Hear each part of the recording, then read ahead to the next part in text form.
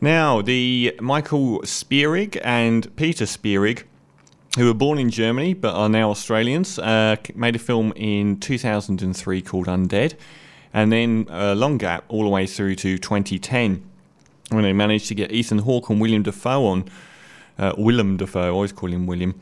And that was a big success. It took him 50 million at the box office. And they've released a new film. They released it a little while ago, and I never saw it, on the 28th of August in Australia. But it doesn't even come out in America until January. I'm not sure why they're dumping it in a really difficult time of year over there. Maybe they've got good hopes for Sarah Snook, as she's an outside bet for an Oscar nomination in it. It stars Ethan Hawke again, and it's really difficult to get your head around, and it's really difficult to review because you can't actually give that much away about it.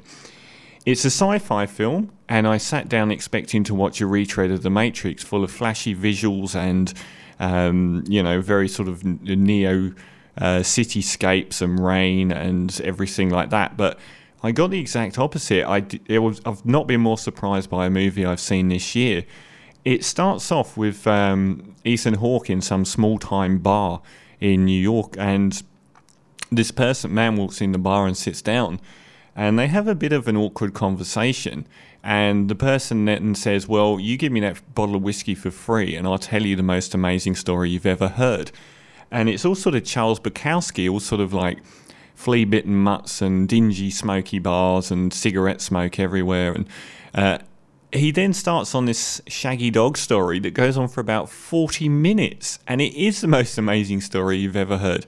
And I was about an hour into the film and I still didn't know what was going on. I was still really confused about what possible direction this could go. Basically, it stems around the fact that Ethan Hawke is a temporal agent.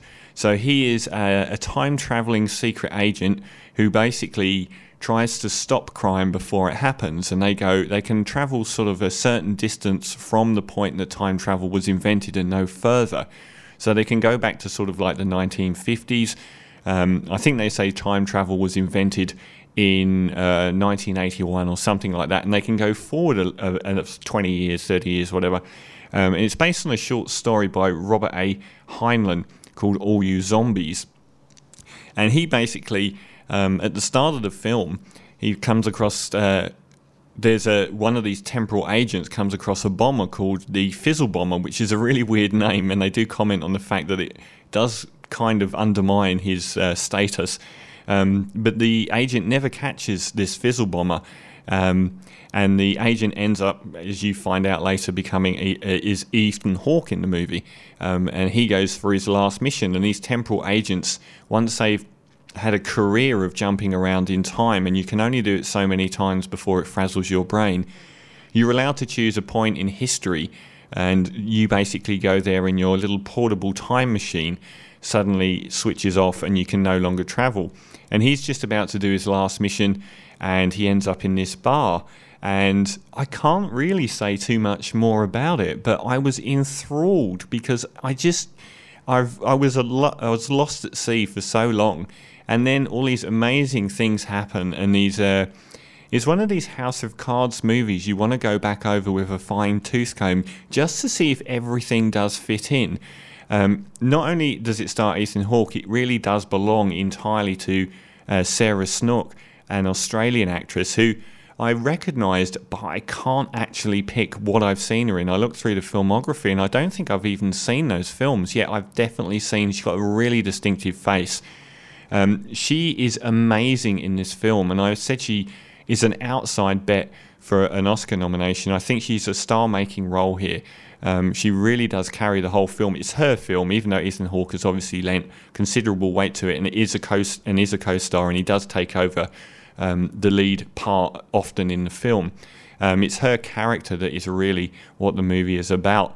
It's challenging to keep your head involved in everything that's going on. You're constantly backtracking and trying to work out, so what does that mean? This revelation, how does that filter everything else that's happened in the movie?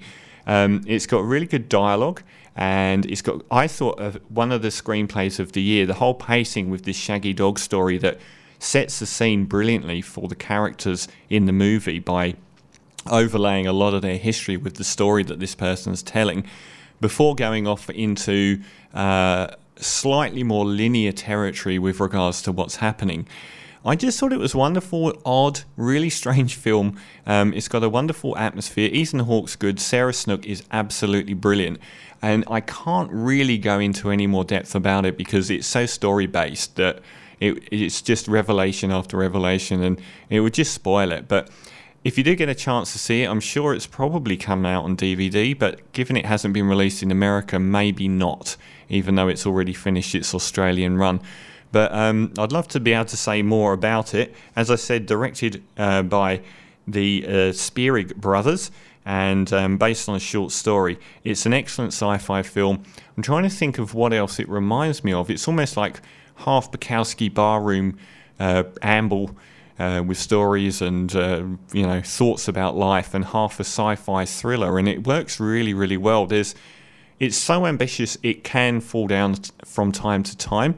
The odd tiny bit here and there is a little bit clumsy, but they are very ambitious in their storytelling, so I kind of felt like I should give them some leeway because they get so much right, and there were so many times I was startled by things and looking back thinking, how did they get away with that and me not realise? So I would really recommend seeing this film however you can. Predestination, I'm going to give 8.5 out of 10.